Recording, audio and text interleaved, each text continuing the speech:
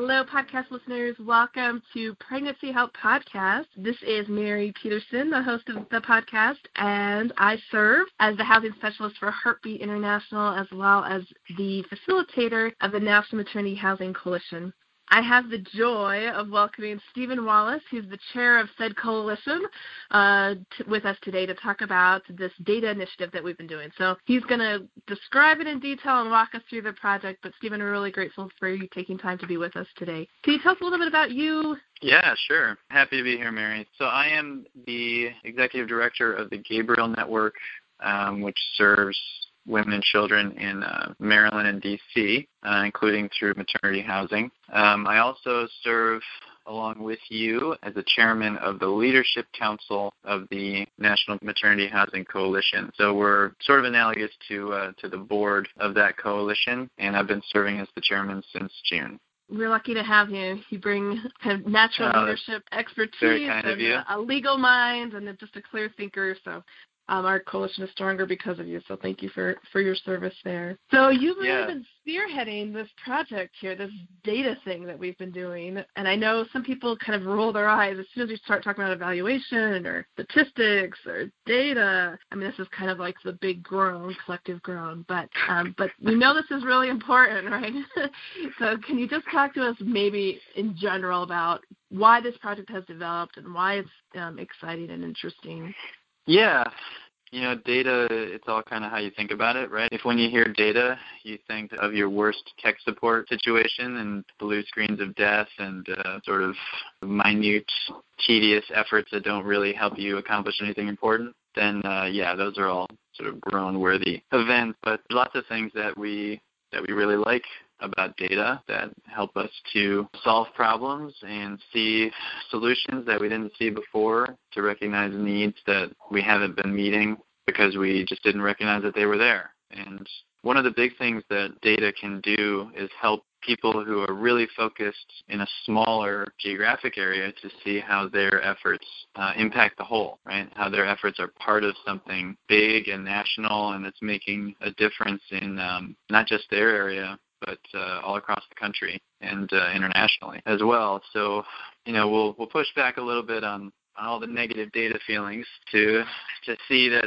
this thing can be good and can be part of seeing the joy and the collective impact of what we're doing. And I think it really fits the National Maternity Housing Coalition, which has benefited from your participation and leadership for so long. That's really how I got involved, was saying, oh man, Mary Peterson's in this, got to be part of that. So the coalition has put out white papers on standards of practice, host or shepherding homes, staffing models. That was really helpful for us as we were changing our model a few years ago. I know we're working on one on addiction right now, and all of these are part of the coalition's work to promote excellence. We don't want to just be good. We want maternity housing to be excellent in how we're serving the Lord and how we're serving the women and children that come to us for care. So this is just one more in a line of areas where maternity homes can gather together to make everybody better. That's how I like to see the data aggregation project. Yeah, no, absolutely. I know, one of my maybe top 10 questions that I'm asked is about kind of the big picture numbers, right? People want to understand how many homes are there, and how many women can homes serve, how many beds do we have as a movement, those type of things. So I get those type of questions a lot in my role. So, and I know this conversation about how do we answer those questions and how do we get better at answering those questions has been taking place for a long time. I don't know if you could speak to kind of how we got to this point where we're actually putting the message out, that we're collecting data, and kind of talk a bit about that dimension. Yeah, it's been a while before I joined the Coalition Leadership Council 2 years ago. I know the conversation has been going forward.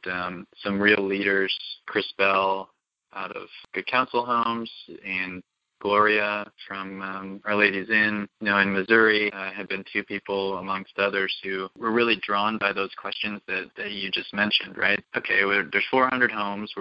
We got a good number about that. We know that there's about a quarter of them, 100 affiliated locations in the coalition. But all right, how many women and children are we serving together? Are we serving 1,000? Every day? Are we serving 10,000 every day? How many nights of housing are we providing? And that's just, the most basic kind of question. think of what we could do with those numbers to help people understand the need that's out there. One of the questions we're asking on the tool is all of the unmet housing that we're seeing, all the unmet housing needs that our homes don't have capacity to fill, or people who are asking for housing who maybe don't fit our service model exactly. But, that's a need that we're seeing, that people can start responding to, but they can't respond if they don't know that it's there. So your question was really not about that. It was really about how we got started on that. So that's great. That's great. Yeah, those questions, you got to keep me on track here, Mary. Just start wandering around. Well, it reminded me actually, that some of the questions that, they seem like they'd be pretty straightforward, but we had to then define, well, okay, some programs use nights of shelter and some programs use number of beds, and that really we tried to incorporate a lot of different perspectives and voices and homes and surveys that, we did a bunch of kind of legwork to really try and understand what even questions to ask and what would help us most simply, but also with the most depth, get to the heart of some of these things that we want to know. So I know over the years, we've been kind of working toward this for a couple of years, that a lot of different voices have been incorporated, but you and the team that you pulled together are really able to push us into action mode on this. In terms of my involvement, we talked about a couple of different kinds of problems from a big picture perspective. One of them was, okay, what kind of data do we want, right? What kind of questions do we want to answer? That's always the thing you want to come back to when you're trying to collect data is what questions are you trying to answer? What questions are you trying to answer? And that'll tell you what kind of data to collect. Like you were saying, there's a lot of different service models, and we want them all in the coalition. They're all part of this work. But how do we account for that? If one model is serving up until pregnancy, or if one model is serving a number of a mother with multiple children, or a mother and the child, 6 months after the birth, 2 years after the birth. People count nights of housing different ways. People have different focuses on what they're trying to accomplish while the women are in the home, different serving models of staffing and those kinds of things. So there was a long period of discussion about, should we build a software or web-based client data program to kind of handle the day-to-day data of service, right? Because that would give us the most granular level of information, trying to track each interaction that staff has with the client. And we quickly, well, I guess actually not that quickly. It took us like 8 months. But in retrospect, it seems quickly. We came to a crossroads on that. That's something that programs need to a greater or lesser extent, based on a particular program and their priorities. Programs need to track client data from like a case management perspective, if I can put it that way. But the needs are going to be so varied that coming up with a one-size-fits-all tool that would fit in our budget and also that we could have confidence that would be useful, with the lack of data that we have right now, cuts both ways on that. It demonstrates the need, but it also means you're kind of operating blind on how interested folks are going to be in a particular form of product, and that's not a good thing if you're going to have to invest a lot of capital. So there was the case management level, and there was the big picture aggregate data level. And we settled on the big picture level as being the place where we could, for the most homes, the fastest. And then once we had really gathered some background data and gotten people on board with what this could do, then, maybe we come back to a case management question later on if that need is still unfilled. But the data aggregation one is one that we could do now and do well, and so that's what we're focused on. There are a couple other maybe next steps or maybe, future iterations that are impacted by this that have come up in the conversation. So you mentioned maybe the need for some type of case management software and looking for solutions around that. There's also maybe this kind of the possibility of some type of research study involving a social science type of person that can show the impact that way too. So it's similar to what we're doing, but it uses the social science tools to be able to talk about the impact of housing. Do you want to say anything about that component? Yeah, any of the social scientists that are listening to our podcast today, give us a call. Give us a call. We're looking for you. I hope you're looking for us. We are, none of us are statisticians. That's a particular discipline that has its own language and competence to be able to extrapolate data into more objective and repeatable forms, give you some confidence replicating it in different places. That's good. We would love to do that. We think it would be a real asset if we could take our data or, modify what we're doing now to make it usable for a statistician to use to help us improve. We've gone forward with what we can do now, and we think that the effort that we put together is going to be a good starting point for our goals to understand at a big picture level, what is the housing movement doing?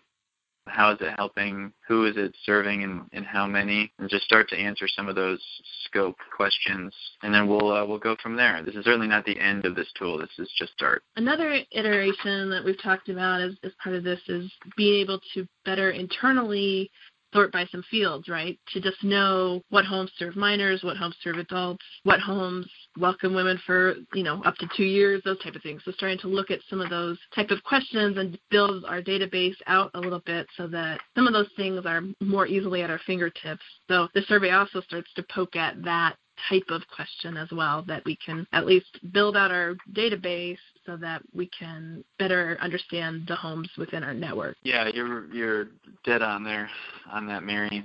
Communication is a habit like everything else, and the more we, as a coalition of homes, get used to sharing this kind of information amongst ourselves and valuing it, the more we're going to do it. And you can pretty easily see if we had 50 homes giving us this information on a regular basis, right? We'd be able to start slicing that up and saying, okay, these homes are serving the same kind of population with the same kind of size and the same kind of staffing model and the same kind of budget. That's a lot of things to have in common. Maybe those groups can start talking to each other more because they're likely to be encountering the same kinds of challenges on a regular basis. They can share resources that, maybe if they're a big place, maybe sharing manuals or training materials from a smaller place won't be as helpful, and vice versa. But that's information that we don't have right now and can get if folks can rally up and start getting involved in this. It's definitely going to help everybody who's involved, and the more people who are involved, the more everyone will be served by it. Let's get into the nitty-gritty. If people want to be involved, if they're inspired by this discussion and they want their program to kind of be a part of it and share their data, what does that look like? What's expected? What's the process like? Can you speak to the nitty-gritty a little bit? Yeah. Well, there's some fun stuff already out of the data, which we've collected from 16 homes. I finally got my data in yesterday for 2018. So we've got 16 organizations who's got their data involved, and you can see, just with those 16, there's already been over 25,000 nights of service represented just with those homes. That's an amazing kind of special number, right? And just to have 16 that are already there, 225 women, I think 230 some children who have been served there. And this is just, a small part of what we know is out there. So the possibility is just to understand how we fit, what our place is in providing service nationally. There's a lot of really good things out there, good possibilities from entering into this effort together. Now, you had some service kinds of things. What have you liked about this, Mary? I think to me it answers the need of what people want to know. Especially our startup communities wants to have a sense. They want to be able to make the case to donors about why is maternity housing important, not just startups, but all of us, want to be able to make the case about what's happening and why it's important work, and this allows us to do that. To me, that's the big picture. And on micro level, I guess, I think the group really worked to try and hone in and make the questions, the surveys, as tight as possible. So as tight as possible to keep them as simple as possible while still getting us the information. I know we asked for historical data as kind of a starting place, 2018 data, kind of looking backwards, and now we're starting to collect monthly data on 2019, which goes just a little bit deeper so that we can start to make, understand the nitty-gritty of who we're serving. So fundamentally, there's kind of three.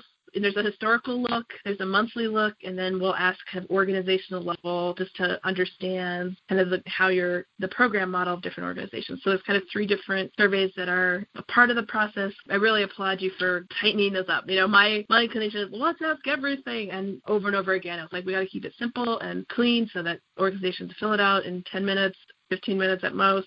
Be done with that. So that's a great point, because once we sort of made that decision, all right, we're not trying to make a case management tool. We're trying to make a big data tool. so we can understand the scope of what we're doing in a big picture way. Once we did that, it was really about exactly what you just said of, all right, can we keep it under 15 minutes and just the most essential data that we can, right? Everybody's time is valuable. This is one important thing amongst many important things.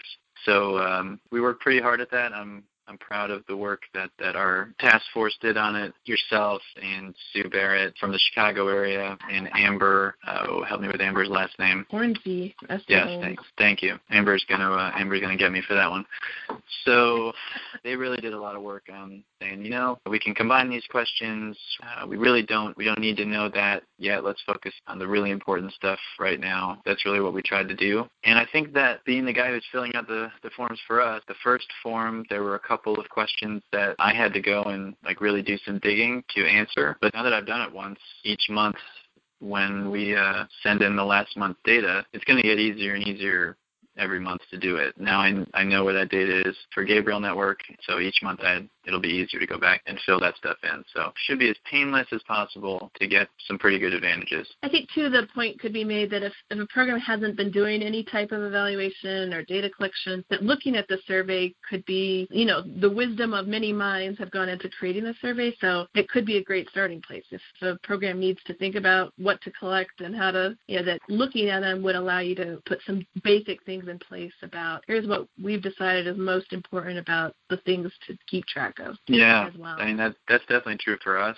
We have 2 questions on there that are trying to get to how maternity homes make a difference in infant health. I think many of us have an instinct that our homes are safer, better, more welcoming environments than, where these women would be giving birth otherwise, right? Does that translate to better infant health outcomes? That's a data question. That should be measurable to a large extent, and you can sort of do it anecdotally, but to have the opportunity to do it by actually measuring and then comparing to similar populations of people, you should be able to make a pretty persuasive case that, a woman who comes in to give birth in a maternity home is really doing her child a great service. Those are not questions that we asked at Gabriel Network before, so we're going to start tracking, the APGAR score and the birth weight, which we just sort of celebrated before. It's 6'8", that's a great weight, or 7'10", fantastic. Kind of fun things around the birth, but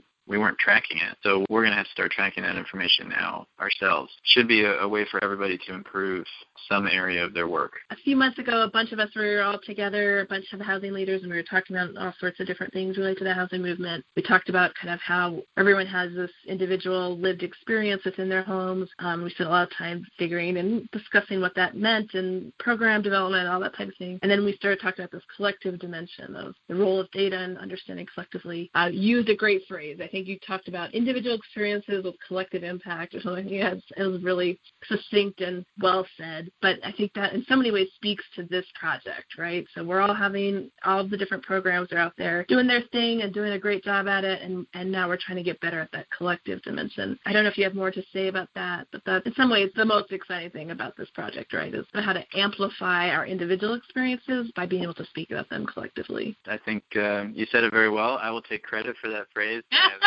I have no memory of saying it, but I'm sure it sounds exactly like a thing I would say, so it's great. Yeah, I mean, which one of us isn't really proud of our homes? At just as a baseline level, like we know the things we want to get better at, we know the things that are struggles, but they are great homes. These are great services that we're providing. These are fundamental, life-changing places for women to encounter the Lord, to encounter love, to encounter healing and safety and so many things, right? And that pride is and should be very personal and local to your home, but it can also be part of a national conversation. I mean, still so many people, and having been now in the work for 5 years, it's harder for me to remember this, but so many people have never heard of maternity housing. They really have no idea what that is. Like you say maternity housing to them and you'd say, okay, like that sounds good. Who's against, maternity housing, but you ask them to explain what they think it means, and it could be, 19 different sort of flavors of something, and those could all be wrong. So having a way to represent in a meaningful, accurate, data-driven way the collective impact of all of these great stories, I think would be really powerful for us to make people more aware that this is a need, this is important. And I think recent events have maybe put even more emphasis on that. You look at how folks are reacting to the new probability that we may be in a post-Roe versus Wade world in a couple of years, God willing. Right? New York and Virginia, those proposed laws, those are one set of reactions, but are being driven by this new reality on the Supreme Court that there's a real chance now that laws are going to change, and maternity homes are going to have to start getting ready for that. That's going to not just be a local thing, that should be, to some extent, a national response. And we're going to be in a much stronger position to respond if we know, wow, we're already providing in 400 sites, we're providing 4,000 beds, or whatever the number is, right? We don't know what the number is. So if we're trying to respond to a new reality, we need to know what we're working with to do that effectively. And I'm excited about it. There's so much good that can come from just knowing the facts really well. And these are facts that we have that we just have to share with each other. So if people need a pep talk, or if they need to ask the questions, or if they're thinking about getting involved, but they'd like to a little bit more clarification, can they contact you? I love getting pep talks. Call me anytime. Should we share like contact information now? Is that good? Yeah, go ahead. Go for it. Yeah. So anybody who's interested, who wants to get involved, you should contact Mary Peterson. Here's her cell number. You can call me, Stephen Wallace. Here's my email is stephen.wallace@gabrielnetwork.org. Stephen is with a PH. You can look me up at our website, gabrielnetwork.org. You can also call me, 410-399-2440. Be happy to talk you through any questions about it, whether it's specific questions with one of the forms or just big picture-wise. What are you going to do with the data? We're going to share the data with everybody who participates in all of our affiliates. We'll also be sharing summaries of the data with the public. So certainly being involved will give you more access to the full data set. And, the more involved you are, the more you can shape future versions of the survey. Right now we have questions about mental health diagnosis and personal experiences of trauma, because that's two things that we've been talking about a lot recently. And if we can understand how much of that's going on, then we can design more trainings about it, have more podcasts, talk more with homes so that they're better prepared to handle those things. Future versions of the manual, can have that stuff in there. So call anytime. Let's chat. Let's get it going. Come on, get involved. Get on the train. Well, that's awesome. I also wanted to mention that the links and the surveys, if people want to check them out or get involved or sign up, the link is available on our Facebook group. It's posted permanently as an announcement on our Facebook group, and it's also on our website at natlhousingcoalition.org, natlhousingcoalition.org. If you want to see the surveys or see what we're doing or get involved and get signed up, those are the best places to catch those links. Yeah. And anything else that I've missed? Come on, what do you got to lose? 15 minutes a month. Come on, that's just like going to get a coffee or something. So everybody can do this.